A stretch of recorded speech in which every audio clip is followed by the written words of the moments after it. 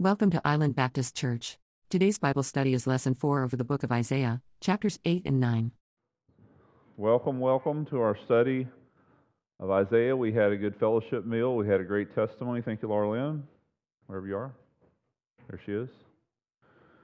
Thank you so much. We're in Isaiah chapter 8, and we're going to be making it down into chapter 10 tonight.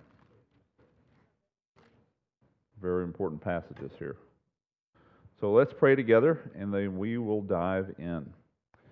God, we are grateful for the time we have to spend together. Thank you, God, for the fall season here. Thank you for our opportunity to come together as a church to study. We pray, God, your blessings over our time here, over those that are watching. Also, God, that you just put your hand on each one of us, that you fill us with your Spirit. God, that you'd help us to see and understand the things that we cannot understand by ourselves, and they're not a matter of intellect and not a matter of education. They're a matter of the communication that we have through your Spirit. We know and acknowledge that he's the teacher of all of us, each of us. And so, Lord, we ask that you would teach us through him. Thank you, God, for Isaiah. Thank you for his faithfulness to you. And thank you for faithfully bringing to us your very words. We pray these things in Jesus' name. Amen. So Isaiah chapter 8, we're going to be there in just a second. Isaiah's prophecy is primarily, as we said before, aimed at the southern kingdom of Judah. So Israel and has this splitting of the sheets and divides into the northern kingdom, which is referred to as Ephraim or Israel. Ephraim is one of the tribes, it's the head tribe, if you will, but there are 10 tribes in that region, and in the southern tribes, which are Judah and Benjamin. And so that leaves us with 12. There's actually not 12 tribes, there's actually 13 tribes. Did you know that? And 14 names.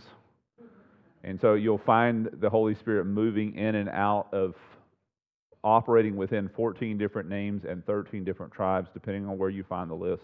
And there's multiple lists, both Old and New Testament. And almost none of them are the same. He's moving in and out of these different tribes and different names for different particular reasons. And one great study is just to determine why he does what he does and why he uses and subtracts and adds different names at different times. So these 10 northern tribes separate from the 2 southern tribes, and there have always been conjectures, and that the tribes, have you heard of the 10 lost tribes of Israel, right? You've heard that's total baloney, right? You know that, right?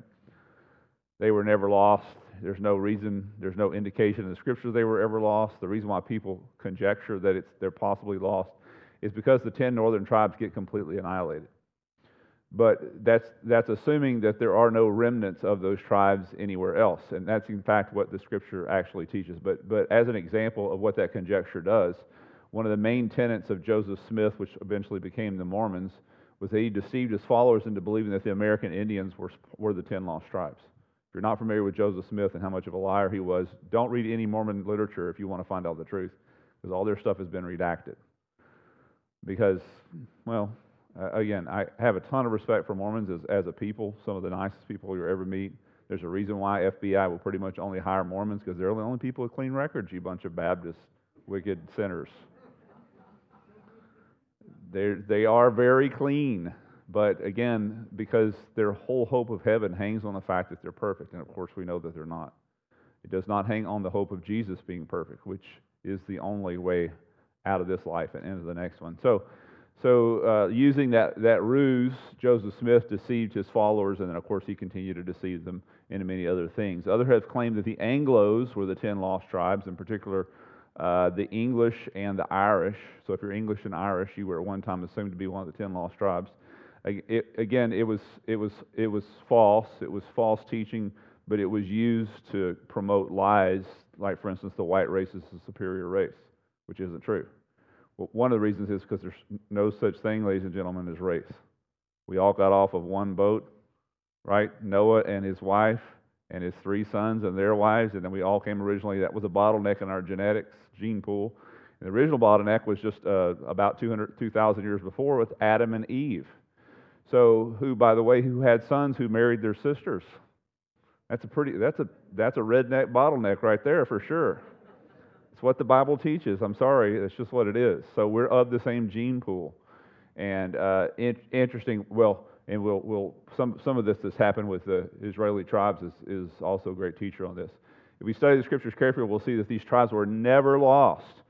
Here is 2 Chronicles chapter 11, verses 14 through 16. And notice what it says here. So they're split between northern and southern kingdoms. Jeroboam becomes the king of the northern 10 tribes, and Rehoboam becomes the king of the southern 2 tribes. But watch what happens. The Levites left their common lands, that's the northern lands where they used to live, and their possessions, and came to Judah and Jerusalem. So now we've gone from 2 tribes in the southern kingdom to 3 tribes. So we're up, down to 9 in the north, up to 3 in the south. Okay? But watch this.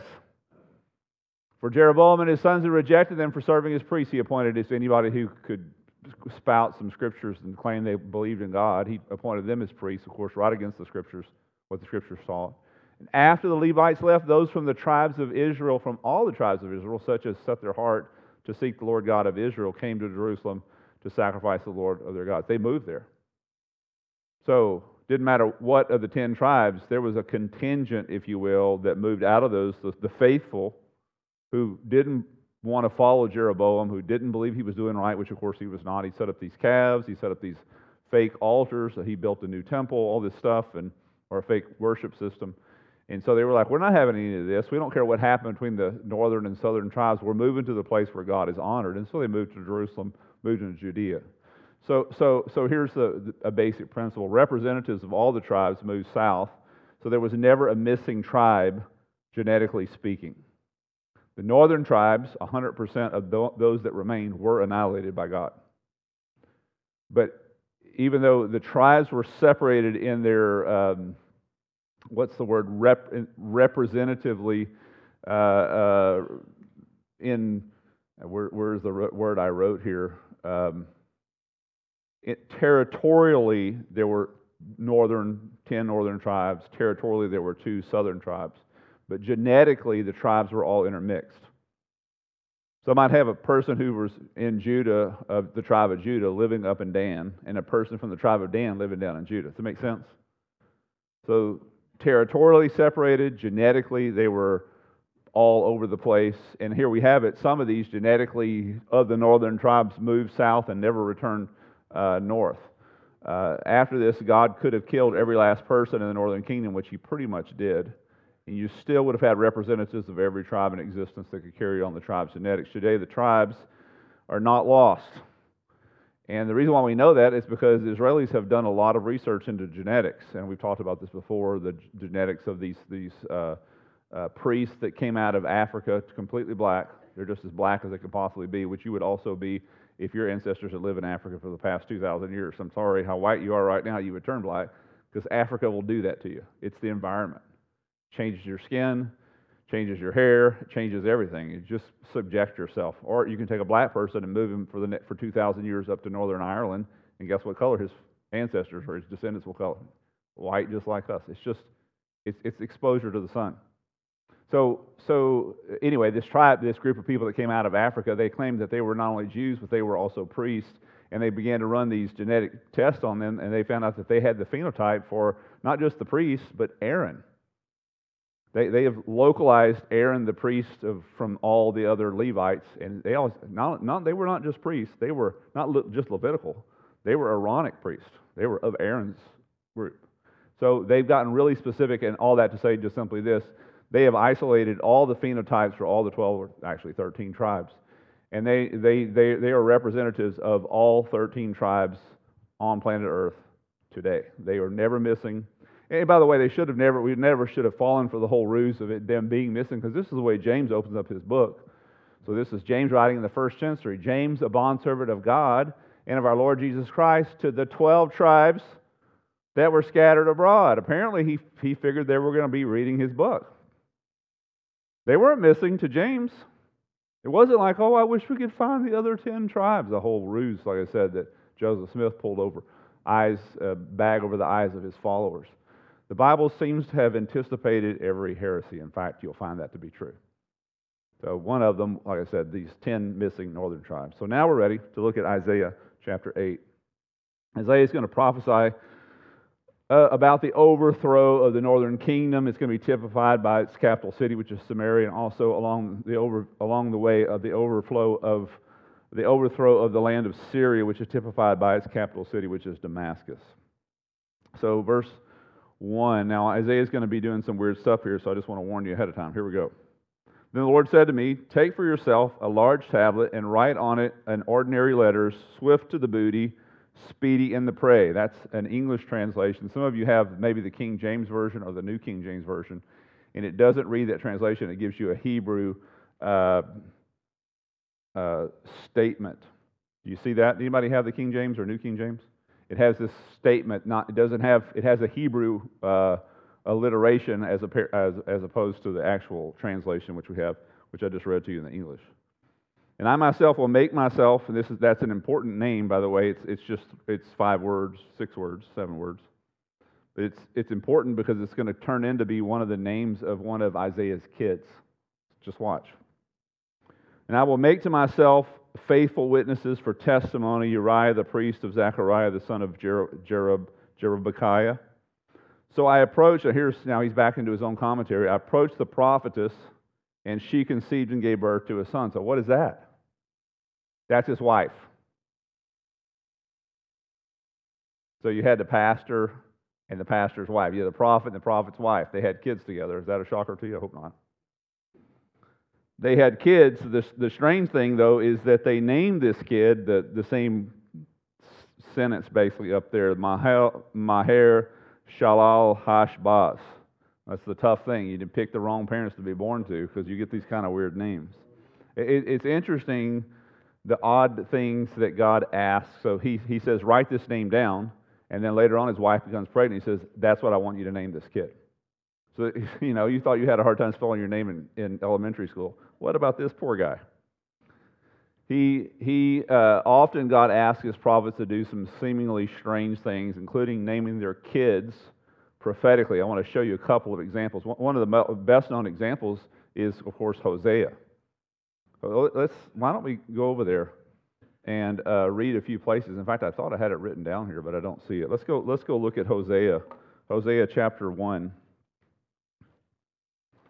So you have Isaiah, Jeremiah, Lamentations, Ezekiel, Daniel, Hosea.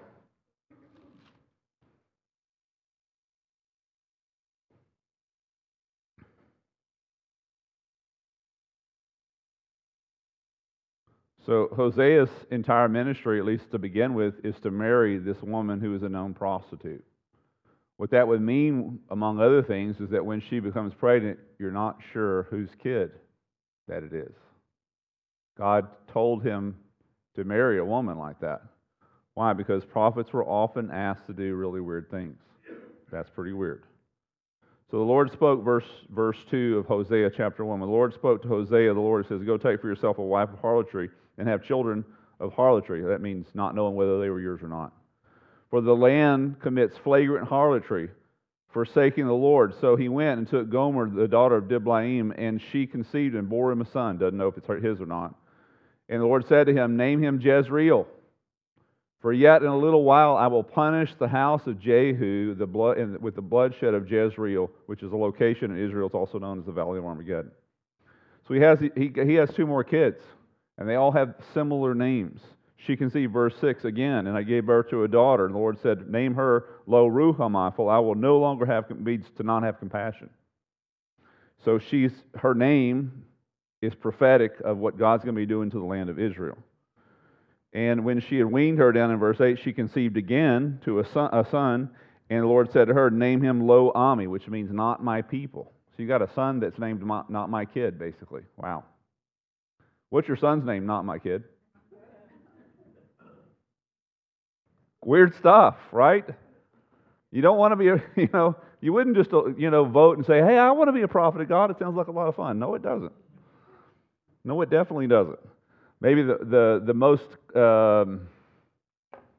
hidden prophet who has a son with a prophetic name is actually in the book of Genesis chapter 5. Why don't you turn over there with me?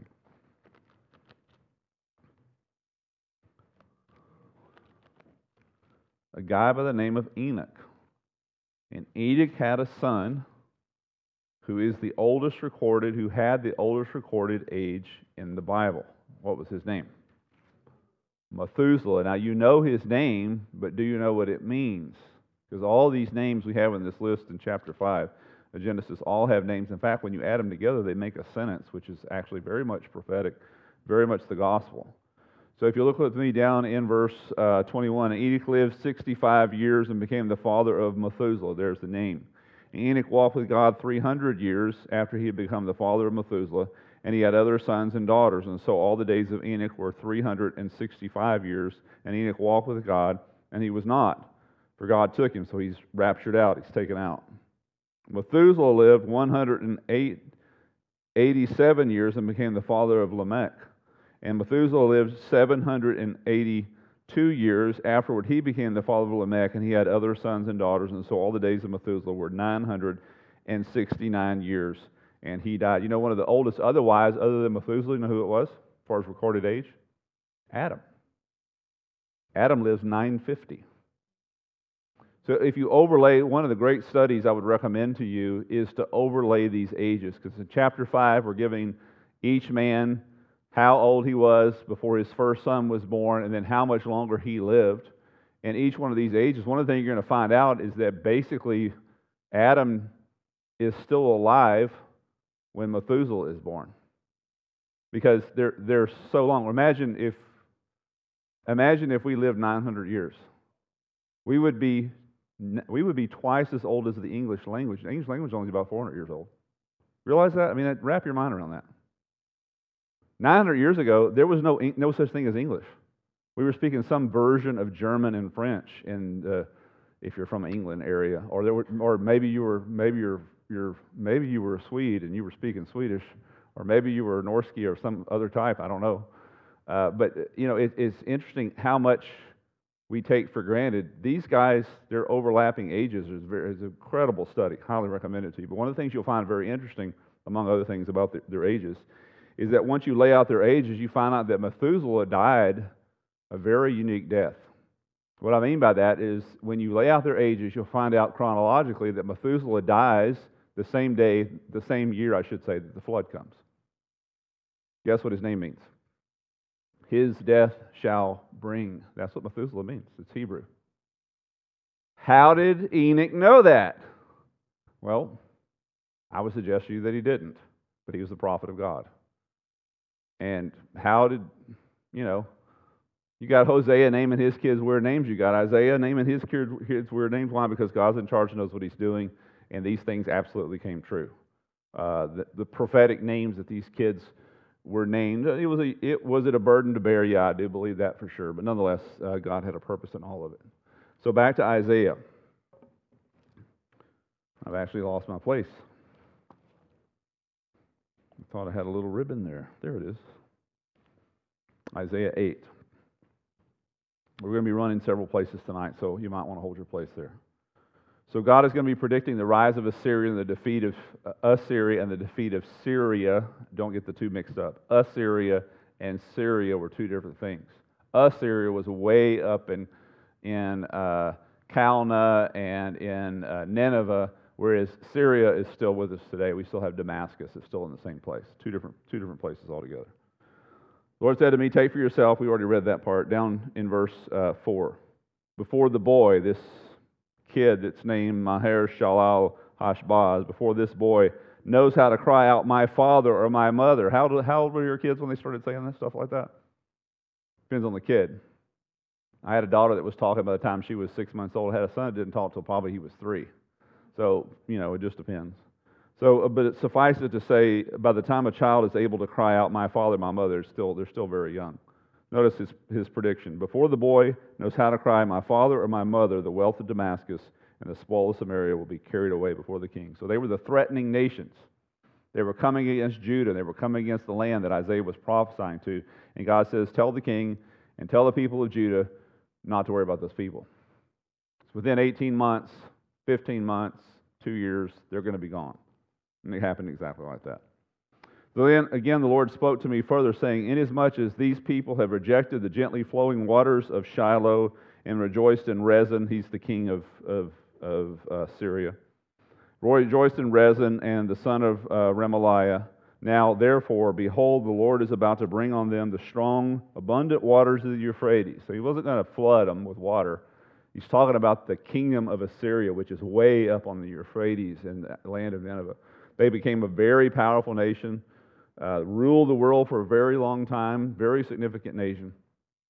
And they're going to be sweeping down and wiping out the northern kingdom of Israel and Syria.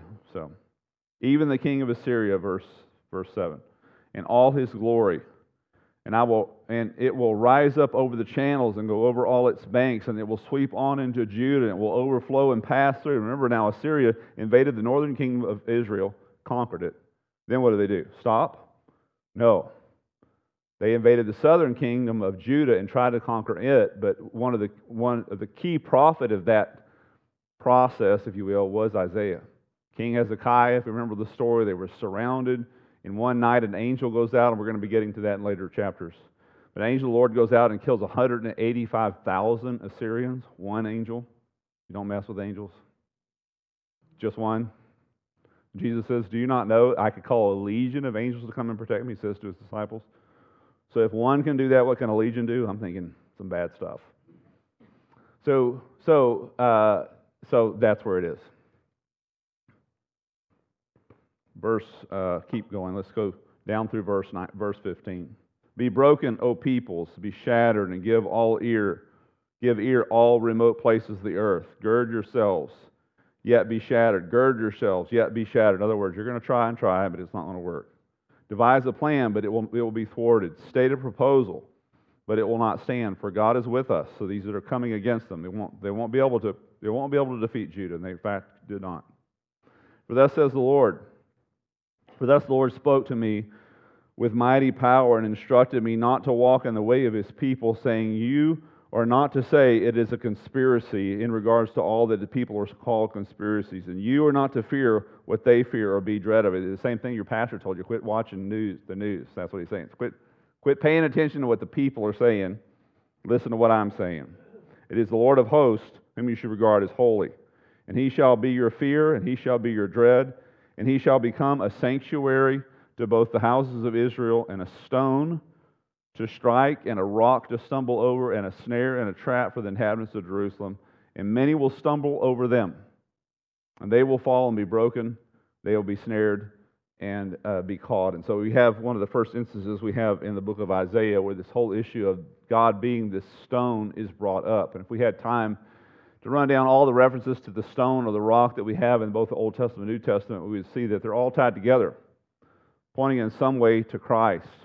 The stone, as Jesus said, he's the stone that the builders rejected, right? We would see that these books, written by 40-something different authors over 2,000 years, over several, from several different continents, that these books actually are a single message system conveyed by a single mind. Every number, every name, every detail in the Scripture is there by design. Even the stuff that you think isn't right is actually even more right than you can imagine. No mistakes. Not only is the single message system, it also has its origins outside of our time-space domain. How do we know that? Because consistently, your Bible predicts the future with absolute accuracy. There is no other text that does this. How could you possibly accurately talk about something that has not happened? Like I said, can you remember tomorrow?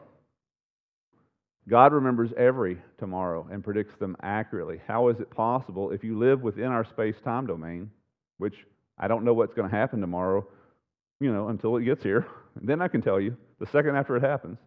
How is it possible that these writers, being just like us, just human beings, write down information that accurately predicts things that happens hundreds, thousands of years in advance? The origins have to be outside of our space-time domain. There's no other explanation for it. There is not another book like this. There's not another one. So let's look at a couple of places where we can see these interesting references. We're not going to run down all the references to a stone, but interesting references. Let's go to the New Testament first, 1 Corinthians 10. Hold your spot because we're coming back. 1 Corinthians 10.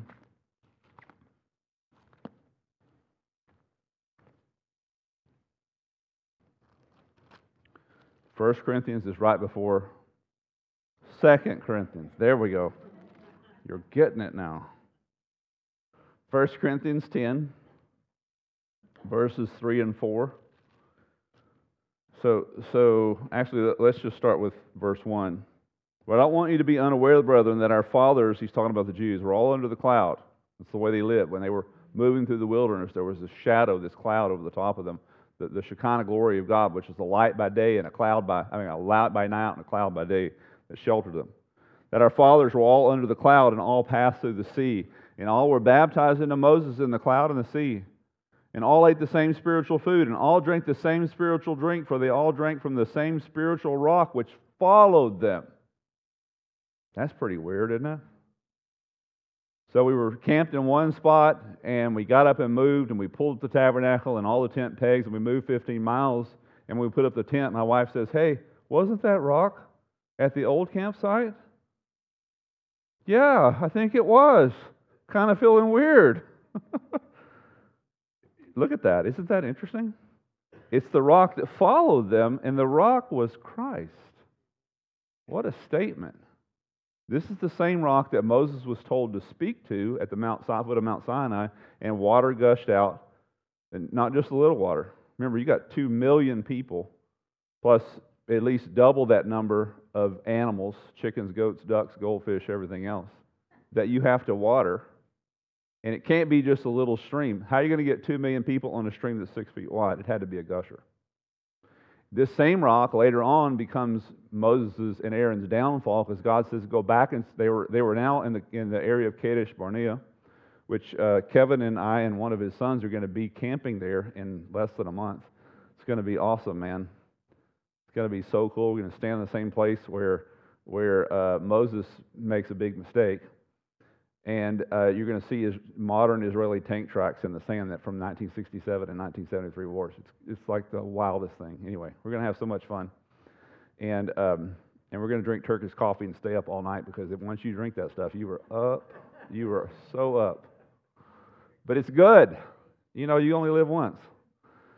So Moses, the second time, is told at Kadesh Barnea that he is to go and speak to the rock, but this time out of anger towards the people. He says, "Must I bring you water from this rock?" And he whacks it with his stick.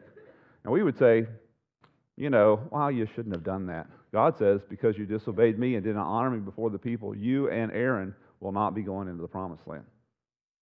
So this same rock. So it's interesting. Now, this rock that followed them. Wow, I didn't write this. I mean, there it is in the Bible. Have you ever seen that before? So let's go look at another place where the rock shows up. Look at Daniel, chapter 2.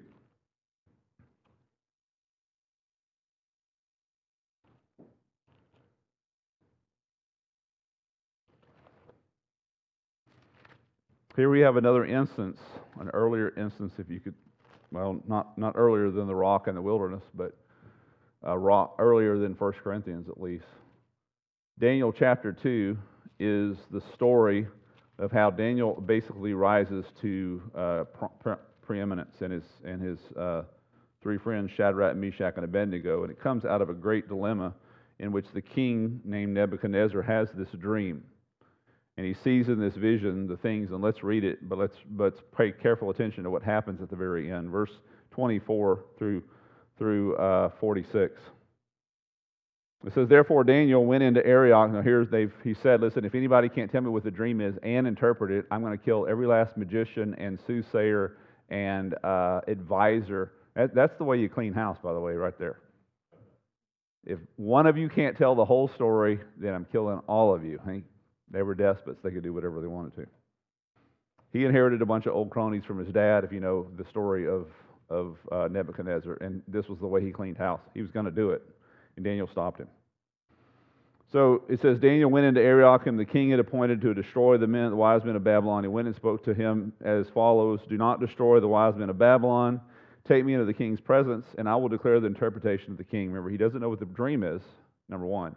So he's got to tell him what the dream is and then the interpretation. Of course, God's given him that ability. And Arioch hurriedly brought Daniel into the king's presence and spoke to him following, "I found a man." He didn't find him. That's a typical bureaucrat, He didn't find him. Daniel found him. Anyway, he's just taking credit, trying to get a few points. "I found a man among the exiles of Judah who can make the interpretation known to the king." And the king answered and said to Daniel, whose name was Belteshazzar, Are you able to make known to me the dream which I have seen and its interpretation? Notice Daniel very carefully, very humbly says, as for the mystery which the king has inquired, neither wise men, conjurers, magicians, nor diviners are able to declare it to the king. However, there is a God in heaven who reveals mysteries, and he has made known to the king Nebuchadnezzar what will take place in the latter days. And this was your dream and the visions in it and the mind while you were on your bed. He's about to blow him away. As for you, O king, while you were on your bed, thoughts turned to what would take place in the future, and he who reveals mysteries has made known to you what will take place. But as for me, this mystery has not been revealed to me for any wisdom residing in me more than any other living man, but for the purpose of making the interpretation known to the king, and that you may understand the thoughts of your mind. You, O king, were looking, and behold, there was a single great statue. That statue, which was large and of extraordinary splendor, was standing in front of you, and its appearance was awesome. And the head of that statue was made of fine gold, its breasts and arms of silver, its belly of thighs of bronze, its legs of iron, its feet partly of iron, partly of clay. You continued looking. At this point, his jaw is just like on the floor, Nebuchadnezzar's.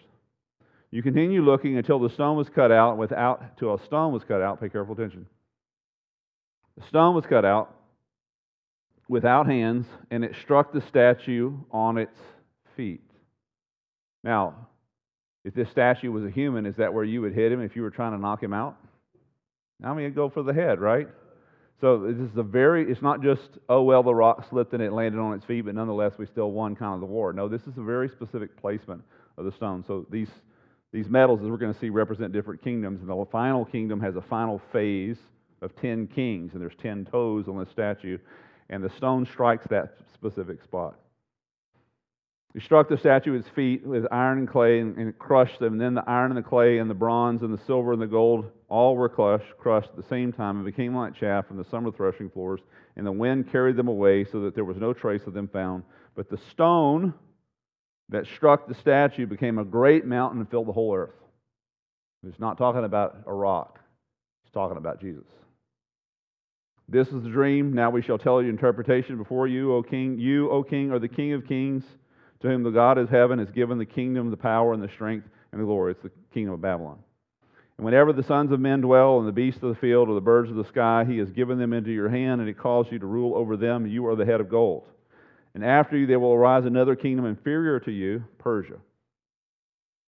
Again, how does the Bible predict so accurately the things that are coming way before they do, unless it was formed outside of our space-time domain? There's no other explanation. Inferior to you, and another third kingdom of bronze, that would be the Greeks, which will rule over all the earth. And then there will be a fourth kingdom, as strong as iron, inasmuch as iron crushes and shatters all things, so like iron that breaks into pieces, it will crush and break into all things in pieces. And in that's, of course, the kingdom of Rome. And in that you saw the feet and the toes, partly of potter's clay and partly of iron. It will be a divided kingdom. So the final phase of this Roman kingdom will be this divided kingdom, divided into 10 kings.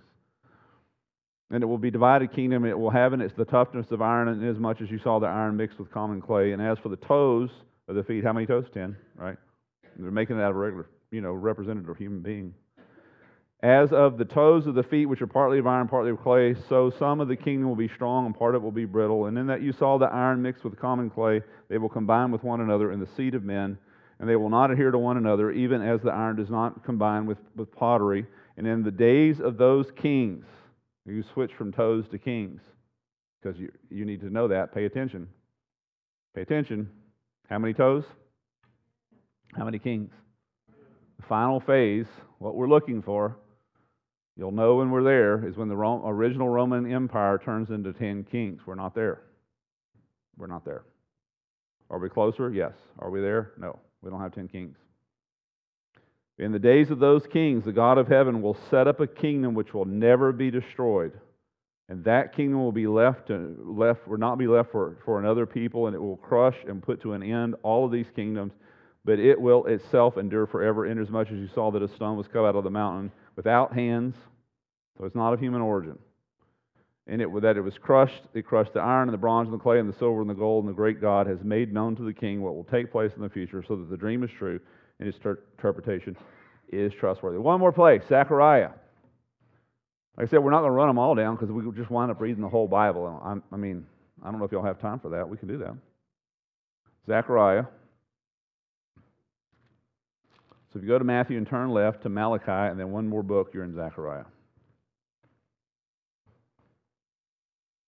Zechariah 3, another odd little prophecy, but when taken together with all these things that we've been reading, you're going to see how significant it is. It adds quite a bit of flavor to it. Zechariah chapter 3, verses 8 and 9. He's in the middle of standing before God, talking about the priest whose name is Joshua, the high priest. And Zechariah is seeing this vision, receiving this prophecy, and has this experience with God. He says, "Now listen, Joshua, the high priest," God is now speaking to the high priest, "you and your friends who are sitting in front of you, indeed, they are men who are assembled. For behold, I'm going to bring my servant the branch." Now, if you've been in Isaiah with us, you know that this name is a title of the Messiah. It's the Netzer. It's the same word that is the root word for the word Nazarene. Jesus is called a Nazarene. A netzer was, it comes from other plants, but in particular, it's the olive tree. So you have an old olive tree that gets super old, and I mean super old, 2,000 years old. They stop producing olives, but out of the root will come these netzers, these shoots. They don't come up from another olive plant or another olive seed. They come up actually from the old roots, and these old roots produce this netzer. If this netzer is allowed to grow and cultivated, it turns into another iteration of the same tree. They're genetically absolutely identical. So he's saying here there's one that's going to come up, this netzer, this branch, but its origins are not going to be ultimately human. "For behold, the stone," there we go, "that I have set before Joshua, on one stone are 7 eyes." So you're walking through the woods and there's a stone with 7 eyes on it. What do you think? Run. Same thing, especially if you see a snake talking to you. Run. Oh man. "On one stone are 7 eyes." What is that? "Behold, I will engrave an inscription on it." Woo. What is that? "And declares the Lord of hosts, and I will remove the iniquity of that land in one day." Oh, wow. Now we're into salvation stuff. We're into forgiveness of sins. So this stone with 7 eyes, what are those 7 eyes? If we skip forward to chapter 4, and if you look down there with me, let's see.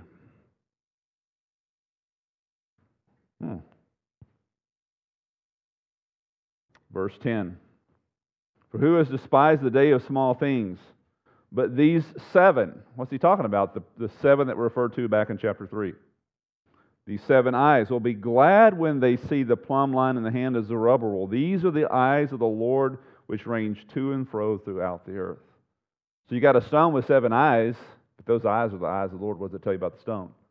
The stone is the Lord. And engraved. Was Jesus not engraved? Did you know that? Jesus was not only pierced, he was also engraved. He has permanent marks. Did you not know that? So Thomas doesn't believe that Jesus has appeared to the 10 because he wasn't there. He says, "Unless I touch the nail prints in his hands and put my hand into the scar into his side, I will not believe." And Jesus shows up in the room and says, "Knock yourself out. The only man-made thing is going to be in heaven is going to be the scars that we put on him." He's engraved. And because of his engraving, our sins, just like it says here, were removed in one day. So this stone is significant. It's very, very significant. Again, we can run down lots of other references. We can see that. But Jesus claims to be this stone. Here he actually quotes from Isaiah.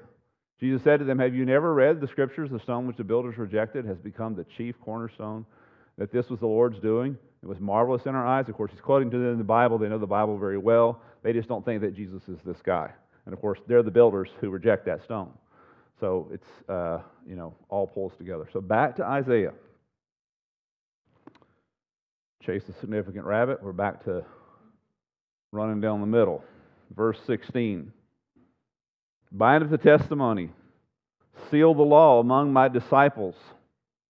And I will wait for the Lord, who is hiding his face from the house of Jacob, and I will even look eagerly for him. Behold, I and the children whom the Lord has given me are signs and wonders." This is Isaiah speaking. He actually winds up with 2 kids who are named prophetically. Their names have references to some prophetic event. My children are signs and wonders to Israel for the Lord of hosts who dwells on Mount Zion. Verse 19. And when they say to you, consult the mediums and the spiritists who whisper and mutter, should not a people consult their God? Should they not consult the dead? Should they consult the dead on behalf of the living? So today we have palm readers and fortune tellers and tea leaf readers and tarot card readers. And at best, these people are liars. At the best. At their worst, they're conjuring demons so that if you go to them and listen to what they say, you're actually receiving a prophecy which demons can't prophesy. But I can prophesy just as good as a demon can. You know how? I can say tomorrow you're going to get shot by a gun. Then I sit outside your house, and tomorrow you step outside, and I personally shoot you. It's called self-fulfilling prophecy. Demons can do that. I won't do that, Mark. Don't worry. They have the power, the capacity to do something like that because they operate just like we do. They live today, day to day. They can't tell you what's going to happen tomorrow. They're limited in that sense. They're not limited in the sense that they are supernatural beings. They do have some capacities bigger than ours, but they cannot read. They do not have any idea about tomorrow. But they would love to run your life. And so what they do when you go to them is they tell you basically what to do. And so what you're doing is instead of obeying God, you're obeying the word of demons.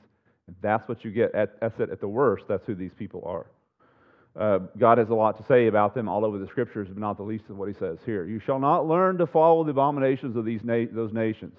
There shall not be found among you anyone who makes his son or his daughter pass through the fire. It's burn them to death.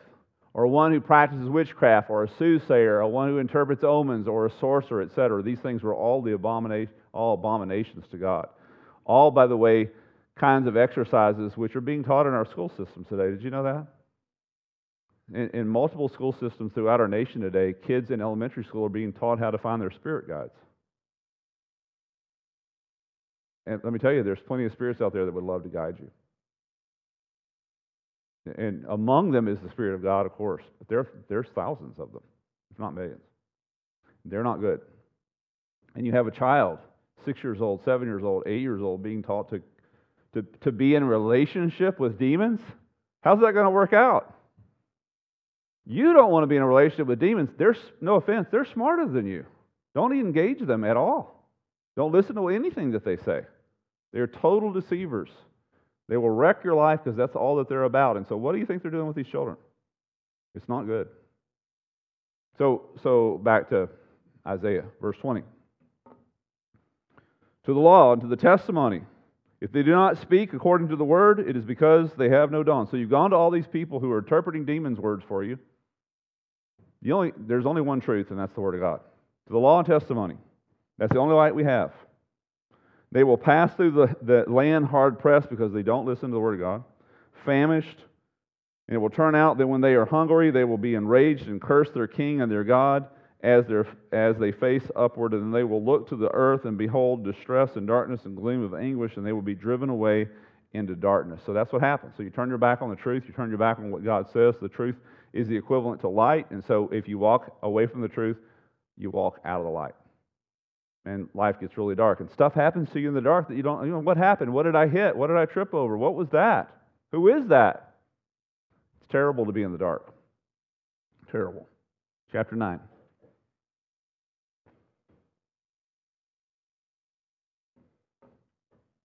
Verses 1 and 2. There will be no more gloom for her who is in anguish. In earlier times, he treated the land of Zebulun and the land of Naphtali. He's talking about these northern kingdoms, these northern tribes up around the area of the Sea of Galilee. He treated the land of Zebulun and the land of Naphtali with contempt, but later on he shall make it glorious by the way of the sea on the other side of the Jordan, the Galilee of the Gentiles. How did God do that? What did God do to fulfill this prophecy? Do you know? Where was Jesus' main area of operation? In Galilee, this area. In fact, that's exactly what he's referring to. The people who walk in darkness, verse 2. They walked away from the truth. They walked into darkness. They walked into all kinds of trouble. But God, who is a gracious God, redeemed them. because the primary area where Jesus grew up in Galilee, he grew up in Nazareth, and he operated around the Sea of Galilee, Capernaum, and these areas that are the tribes that's being named here. The people who walk in darkness will see a great light, and those who live in the dark on the land, the light will shine. They shall multiply the nations, thou shalt increase their gladness. They will be glad in thy presence with the gladness of harvest, and the men who rejoice with divine spoil. And that's what happened. Here's Jesus. Here's the fulfillment of that all the way over the New Testament, Matthew 4, verses 12 through 16. When Jesus heard that John had been put in prison, he departed Galilee, leaving Nazareth. He came and dwelt in Capernaum, right dead on the northern sea of Galilee. We're going to be there, and I'm so excited about that. We're going to be there in less than 4 weeks, which is by I've been waiting 3 years to go.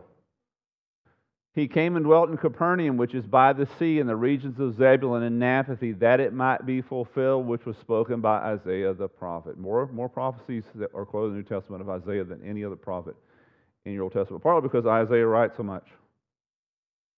The land of Zebulun, here he is quoting the exact verses we just read. The land of Naphtali, by the way of the sea, beyond the Jordan, Galilee of the Gentiles, the people who sat in the darkness have seen a great light. And it goes on.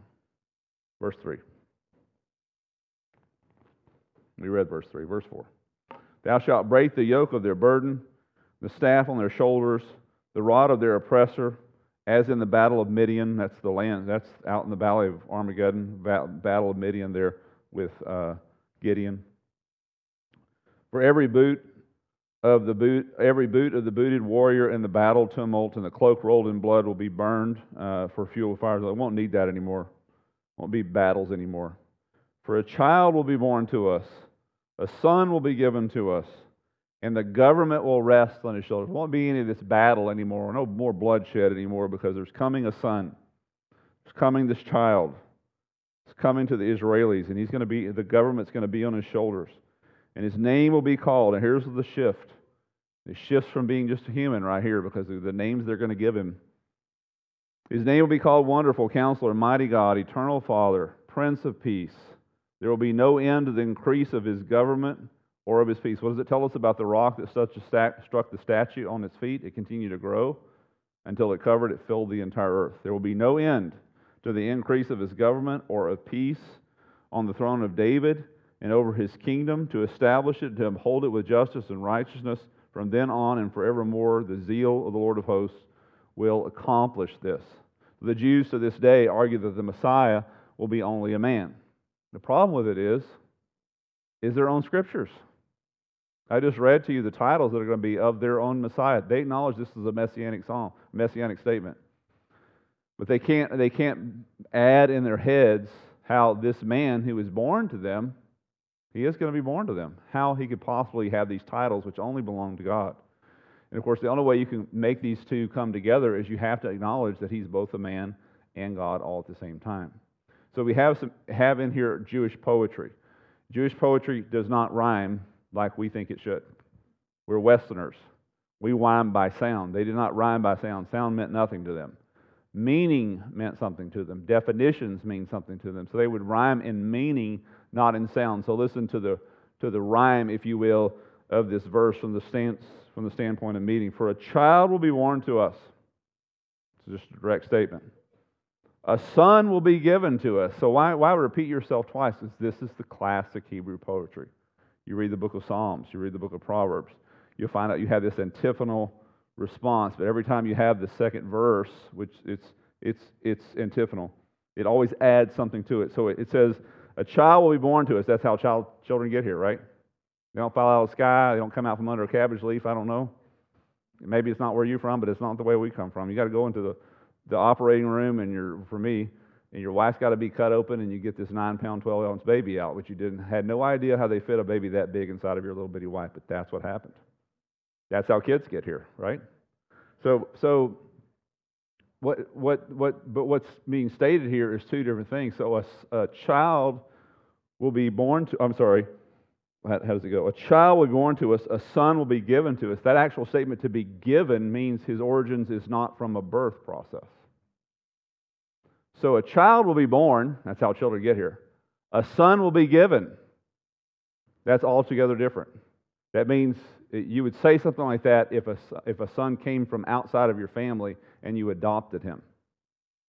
So he wasn't born to you. So it says on the one hand that he's born, on the other hand it says he's not born. So which is it? Well, it's both.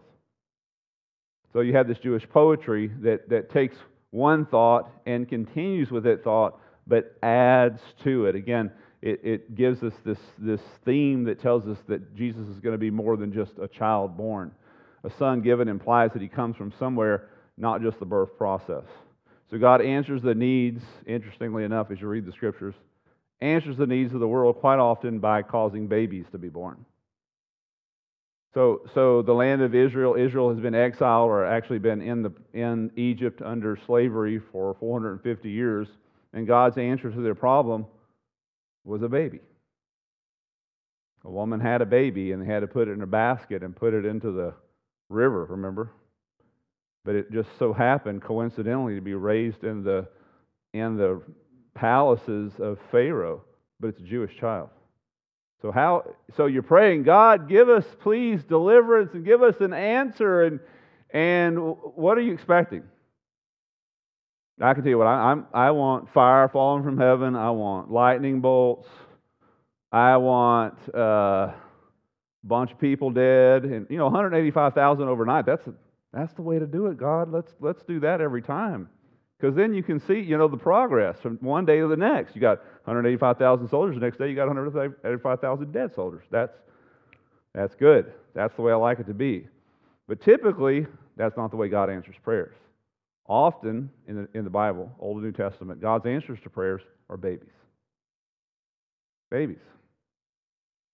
So do we have enough faith to believe that God's process can take a long time? Can we look at a child as his mother recognized that this child was special and say, I believe that God can even use a child to deliver us from our circumstances?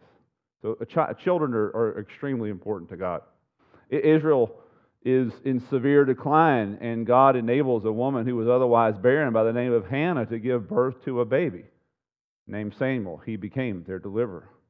He became the bridge between the judges and the kings. He anoints the first two kings, Saul and, of course, David.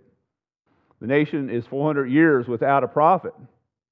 And Elizabeth brings forth the son by the name of John the Baptist. 400 years, not a single word from God. That's a long time. So that's as old as the English language. Israel sat in Egypt for 450 years, sat waiting for a prophet to come for 400 years. And you and God get antsy after God hadn't talked to us in a year. We need an answer from you. God's saying, I can go a long time without giving an answer and it still be good. He did with them. So the world is dead in its trespasses and sins. And what happens? Mary gives birth to a baby. God's solution is a baby. The ones with eyes, a heart to see, recognize that. They saw it. This child that's coming, it says here, the government will be on his shoulders. When did that happen? When was Jesus ever seated on the throne on the earth in his first 33 years? No, he was not. So it's something coming. It is. Here's the prophecy: is the angel reiterates that to Mary as she's wondering how can she be a virgin and still have a child. He will be great. He will be called the Son of the Highest. And the Lord will give him the throne of his father David. That was never a heavenly throne. That throne was never in heaven. That is an earthly throne. That is a Jewish throne. That is in Jerusalem throne. And he will reign over the house of Jacob forever, and his kingdom there will be no end. That's the stone that's coming. Strike the statue at his feet, as we saw. So Mary has this promise. His name will be called. And these names are significant because, again, they blow out of the water any concept that he might be anything other than God. Wonderful. When was Jesus ever called wonderful? It was actually prior to Isaiah. I want you to go there. You're not doing anything else. Let's go to Judges chapter 13.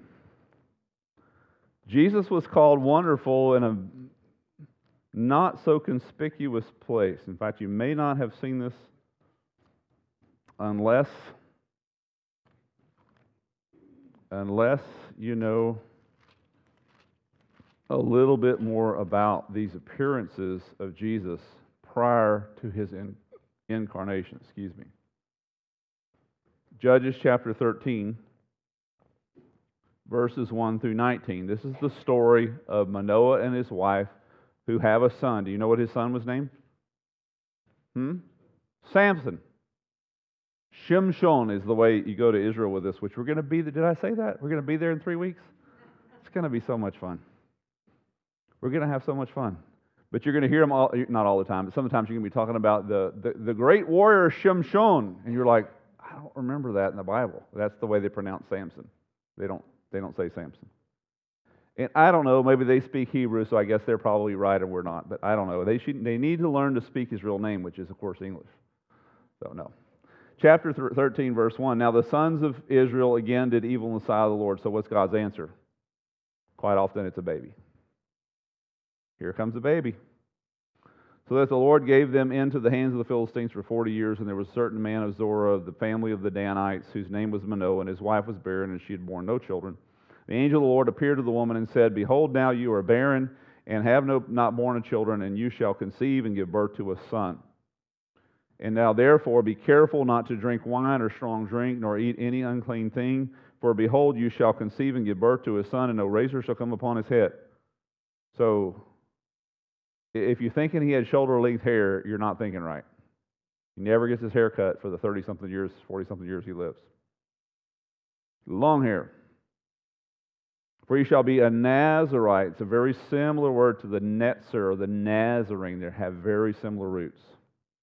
He shall be a Nazarite to God from the womb, and he shall begin to deliver Israel from the hands of the Philistines. The woman came and told her husband, saying, A man of God came to me. Notice, she doesn't say he's an angel, even though we know he is. So that means she doesn't describe him with wings, because they never are described with wings. They're just not. Not in the Bible anywhere. A man of God came to me with appearance like the appearance of an angel of God. Why? Because he had wings? No. Because he looked like a man. But he was very awesome. Did not ask him where he came from, nor did he tell me his name, but he said to me, Behold, you shall conceive and give birth to a son, and now you shall not drink wine or strong drink, nor eat any unclean thing, for the boy will be a Nazarite of God from the womb to the day of his death. And when Manoah entreated the Lord and said, O Lord, please let this man of God whom you have sent to us come to us again, that he may teach us what to do for the boy who is to be born. And God listened to the voice of Manoah, and the angel of God came again to the woman as she was sitting in the field, but Manoah, her husband, was not there, not with her. So the woman ran quickly and told her husband, Behold, the man who came in the other day appeared to me, and Manoah arose and followed his wife.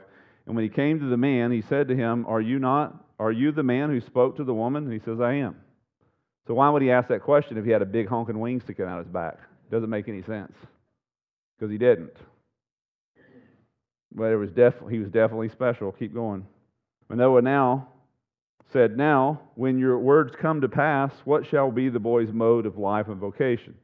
So the angel of the Lord said to Manoah, Let the woman pay attention to all that I have said. She shall not eat or anything that comes from the vine, or drink wine or strong drink, nor eat any unclean thing. Let her observe all that I have commanded. Manoah said to the angel of the Lord, Please let me detain you so that we may prepare a kid for you. That's a goat or a lamb. The angel of the Lord said to Manoah, Though you detain me, I'll stay, if you will, but I will not eat your food. But if you prepare a burnt offering, then offer it to the Lord. For Manoah did not know that he was speaking to the angel of the Lord. Like I said, because there's no honking wings hanging out of his back. That's our picture in our head. We don't get that from the Bible. Manoah said to the angel of the Lord, What is your name, so that when your words come to pass, we may honor you? Here it comes. The angel of the Lord said to him, Why do you ask my name, since it is wonderful? Wild stuff. Manoah took the kid with his grain offering, offered it to the rock, and he performed wonders while Manoah and his wife looked on. It came about when the flame went up from the altar toward heaven, the angel of the Lord ascended in the flame of the altar. Not a regular angel, ladies and gentlemen. It's not. Yeah, pre-incarnate Christ. You have a similar story. We won't go over and read it because y'all are listening, fairly slowly tonight. Over in the book of Joshua, remember, is doing sentry duty after they cross the Jordan River at Bethabara, which is where we're going to be in 3 weeks baptizing people, if y'all want to get wet, because we're going to do that. at the exact spot. So they crossed over to the Jericho side, and Joshua is performing sentry duty. He's out on the edge of the camp, and he comes up across this man standing there with a drawn sword. Not a big honking wings hanging out his back. He says, "Who are you? Are you for us or for our enemies?" And the angel says, "Neither, but remove your sandals, for the ground on which you stand on is hallowed ground." And it says not only did he remove his sandals, he went flat on his face. And the angel never picks him up, never says, "Oh, don't worship me." Every angel that encouraged worship in the Scriptures got in big trouble. This angel could get worshipped. In fact, not only did he say, "Worship me," but he says, even shoe leather is too high, as low as you can possibly go. And this angel gives intel to Joshua, if you recall, about how to conquer the city of Jericho. They're going to march around it 7 days. And the seventh day, they're going to march around it 7 times. And he says, because the battle is the Lord's. And then he disappears. So he encourages worship. So what kind of angel can encourage worship and get away with it scot-clean? Only one. Remember, the word angel, both in Hebrew and in Greek, just simply refers to a messenger. It can refer to a human being. It can refer to an angelic, supernatural creature, which we have, at least in our heads, have wings on it. Or it can even refer to Jesus, because he can be a messenger of God, can't he? And so here we have in the Old Testament, way before the time of Isaiah writing, that we have this name referring to, and you may say, "Well, I'm not sure if that's totally true." Well, you're welcome to be wrong. Everybody's got a right to be. Pre-incarnate Christ. So he calls him back to Isaiah. His name will be Wonderful Counselor, Mighty God. So how do you get him being only a man if you call him the Mighty God? Eternal Father. The word literally in the Hebrew, it's one word. It means Father of eternity. How can he be just a man? Father of eternity, Prince of Peace. Several places, of course. We can Luke 2:14, where the angels predict, peace on earth, goodwill to men, the coming of the birth of Christ, right? Romans 5:1, where it says we have peace with God through our Lord Jesus Christ. And so we have, this picture that's continuing here. There'll be no end to his government, no end to the peace that's coming through him. Now we're ready to go down to verse 8. And we're going to make it all the way through down to chapter 10. The Lord sends a message against Jacob, and it falls on Israel, and all the people know it. This is Ephraim and the inhabitants of Samaria, asserting pride and arrogance of heart. The bricks have fallen down, but we will rebuild them with smooth stones. In other words, it doesn't matter what's happened.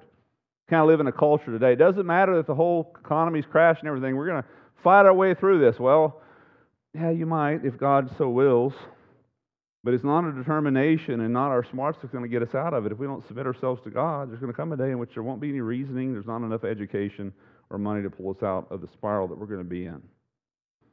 The bricks have fallen, but we will rebuild with smooth stones. The sycamores have been cut down, but we will replace them with cedars. Therefore the Lord raises against them adversaries from the north, from Rezin, and spurs their enemies on, and the Arameans of the east, and the Philistines on the west, and they devour Israel with gaping jaws. And in spite of all this, his anger does not turn away, and his hand is still outstretched. So this is a stanza of basically a dirge that's being said here. It's punctuated here in verse 12. It's going to be punctuated again down in verse 17, and then again over at the end of chapter 10, verse 4. It's this refrain they keep going back to. This his hand is still stretched out.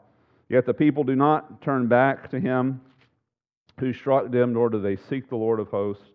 So the Lord cuts off head and tail from Israel, both palm branch and bulrush, in a single day. The head is the elder and the honorable man. The prophet who teaches the falsehood is the tail. For those who guide this people are leading them astray. Those who guided them are brought to confusion. God has a real problem with leaders who lead people astray. He really does. In fact, he tells in Matthew chapter 18, verse 6, he says, if you lead one of these little ones astray, it would be better for you that you had a huge millstone. We're going to see one in Israel. Did I say that we're going to Israel? In 3 weeks, you're going to see one of these original millstones. They're about this tall and about 2 feet wide, and they're made out of solid stone. Imagine that hung around your neck, and you chunked along with it into the sea. How fast do you make it to the bottom? It would be better for them if they led astray one of these little ones. It would be better for them that if they had a huge millstone hung around their neck and they were drowned in the depths of the sea, a horrible death. Therefore, verse 17, the Lord does not take pleasure in their young men, nor does he have pity on their orphans or their widows. For every one of them is godless and an evildoer, and every mouth is speaking foolishness. In spite of all of his anger, does not return, and his hand is still outstretched. Again, there's this stanza again, back and forth, back and forth. For the wickedness burns like a fire, and it consumes briars and thorns, and it even sets the thickets of the forest aflame. It will roll upward in the column of smoke, and the fury of the Lord of hosts, and the land is burned up, and the people are like fuel for the fire, and no man spares his brother. They slice off what is on their right hand, but are still angry. They eat what is on their left hand, but they do not satisfy. Each of them eats the flesh of his own arm. Manasseh devours Ephraim, so there was this total infighting, and they were totally betraying each other. It was just a horrible thing. Manasseh devours Ephraim, Manasseh. Together they are against Judah. In spite of all this, his anger is not turned. His arm is, there's this refrain again. Woe to those. We're going to go down through verse 4 of chapter 10 because it belongs really to the previous chapter. You'll see why. Woe to those who enact evil in statutes, and to those who constantly regard unjust decisions, so as to deprive the needy of the justice and to rob the poor of their people of their rights, in order that the widow may be their spoil, and that they may plunder the orphans. Now, what will you do in the day of punishment, in the devastation which will come from afar? To whom will you flee for your help? For where will you leave your wealth? Nothing remains but to crouch among the captives or fall among the slain. In spite of all this, his anger does not turn away, and his hand is not outstretched. Then, basically, we start a new chapter here in verse 5. Again, a lot of these chapter breaks are ambiguous. So we'll stop right there. Covered a lot of ground, not so much in Isaiah, but a lot of ground as far as what comes up out of Isaiah. Do you have questions? When are you going to Israel? Did I not say that? In about 3.5 weeks. It's going to be great. It's going to be so good. Going to have so much fun. We've always had so much fun over there. It is very tiring. You can testify to that, can't you, Susan? We run the whole time. There's too much to see. There's too much to do. Marge has been. We ran her to death. She had dark hair before, and she came back with white hair. We make sure that you get your money's worth, but more than anything, just because you're able to be in the land, able to see and stand in the places that you've heard about all your life, and put visual pictures to it. It's so incredibly good. But it's exciting for me. I've been there a lot. Of course, Val and I have both been there a lot. It's exciting for me to go with people who've never seen it before, to see them see it. So it's so great for them to experience that. And of course, we're going to be going to places like Jordan that I've been to part of Jordan, but not all of it. So we're going to go to Jordan. We're going to go a couple other places in Israel that I've never been. Israel still has a lot that you, even if you go there many times, that you still won't be able to see. The best thing to do is move over there. I think, Kevin, you're going to stay over there, a week or two after that? So that's the way to do it. That's the way to go. Just hitchhike all over Israel, and you have to shave that beard. You kind of look Arab. You got to get rid of that. They racial profile over there, just so you know. I don't know. They're real good at that. So now you'll get away with it. You'll be fine. Something else? Yes, ma'am. So when you were talking about Zechariah 3:8 about the stone that had 7 eyes on it, 7 is the number of Jesus, right? No. 7 is not the number of perfection either. It's the number of completeness. Yeah, the 7 spirits of God that are before the throne. The wrench that is thrown in the book of Revelation is that you have a dragon with 7 heads in chapters 12 and 13. And of course, he's not perfect. If anything, he's perfectly evil. So, but it's just a number of completeness. 6 days you shall do your work, and the 7th you shall rest, and then the whole cycle starts over. So it's a complete week. It's a complete cycle of anything. So seven eyes, of course. Does Jesus have 7 eyes? Of course not. Jesus is not a rock either. But these are all figurative understandings. He's not a lamb either. But the lamb that you see before the throne in chapter 5 also has these 7 eyes, which are the 7. He says there it's the 7 spirits of God, or the eyes of the Lord that roam to and fro throughout the earth. It's a complete. In other words, it's the completeness of all who God is. It's the completeness of all He's able to see. He sees everything. So it's not like He has 2 eyes. We all have those. He's got 7 of them, if you will. So it's just a picture of His complete understanding of all that's going on. He sees everything. He misses absolutely nothing.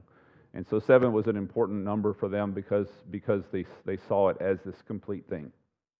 Because the whole world is, even though the whole world doesn't believe in God, in fact, the whole world turns its back on God. Explain to me why we only have 7 days then. So break out of that then. So I don't know, you're an atheist, or you're a Muslim, or you're the Hindu. So try to work on 8 days or 10 days. You can't tell me why we only have 7 days, unless you go to the Bible. You find out that's the way we're built. So you can ignore it, you can try to undo it, but you will go back to 7 days. You say, well, we're just forced that way into our world system. Well, there's a reason for that. What's the answer? Maybe not one you like. Something else. Perfectly clear. So you're going to run down, you're going to go and overlay all the ages of, go get a chart and just lay out all the ages of the people who died before the flood, all those ages, starting with Adam and then Seth and then Enoch and all these guys. And you're going to lay them out. You're going to find out some very interesting things. You're going to find out that Noah was 500 years old before the flood ever came. That he and Adam, at Adam's death, Adam only died maybe 100 years before Noah was born. And Noah lives 960 years after, he lives most of his life, or I should say almost half his life, after the flood. And you're going to find out also, I'm giving away all the fun. You're going to find out also that his sons, and what's the number? I'm trying to remember. Go into it. There's tons of stuff to learn. What was it? No, oh, that's right. So he has 3 sons, Shem, Ham, and Japheth. Shem lives so long after the flood that Abraham was a grandfather before Shem ever dies. And Shem was born 200 years before the flood. So if Abraham or his grandsons, which are Jacob and Esau, had wanted to know what it was like before the flood, the guy who was there before the flood was still living up there in the land of Ararat. The overlapping of ages, when you live that long, can you imagine the communication of wisdom if you could sit down today with your great-great-grandfather? Wouldn't that be something? That'd be amazing. He was still around to tell you that, oh, well, back in my day, which was 1700s, we came over on the Mayflower. We came over on something, and we fought a war with, Pocahontas over there in the north, in Jamestown and all that. Wow. Wouldn't that be a story? Be around that long and have that much, imagine the kind of knowledge that we have, how dumb we are because we live such short lives and we're detached from our ancestors. And so all that accumulated knowledge, we don't even know. We know that the lots of the great wonders of the world, we know that they built them. We have no idea how they built them. Because we have to reinvent that knowledge all the time because the people that have that knowledge die off and they don't leave it with us.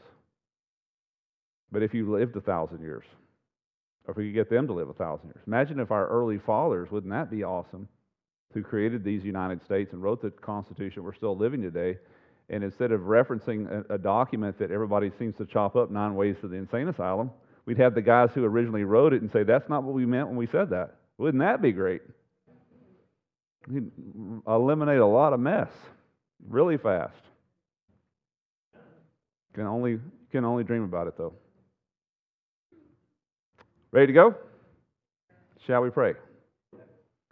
God, we just submit ourselves to you. We know that your word is awesome and the things that you do are awesome.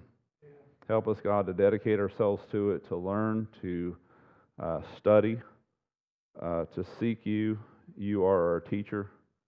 You come and tell us all these things. You lead us into all truth, Lord. We're nothing but sheep. And we have lost so much wisdom, so much knowledge because of the destruction and the corruption of sin in our world today. But Lord, we don't have to go back and have all that again, because we have the mind of Christ today. And we can know and see the things that are unseeable and unknowable to everyone else. Thank you, God, for leading us, and we put our hands in yours. We pray these things in Jesus' name. Amen. Thanks for visiting. Find us at www.islandbaptistchurch.org.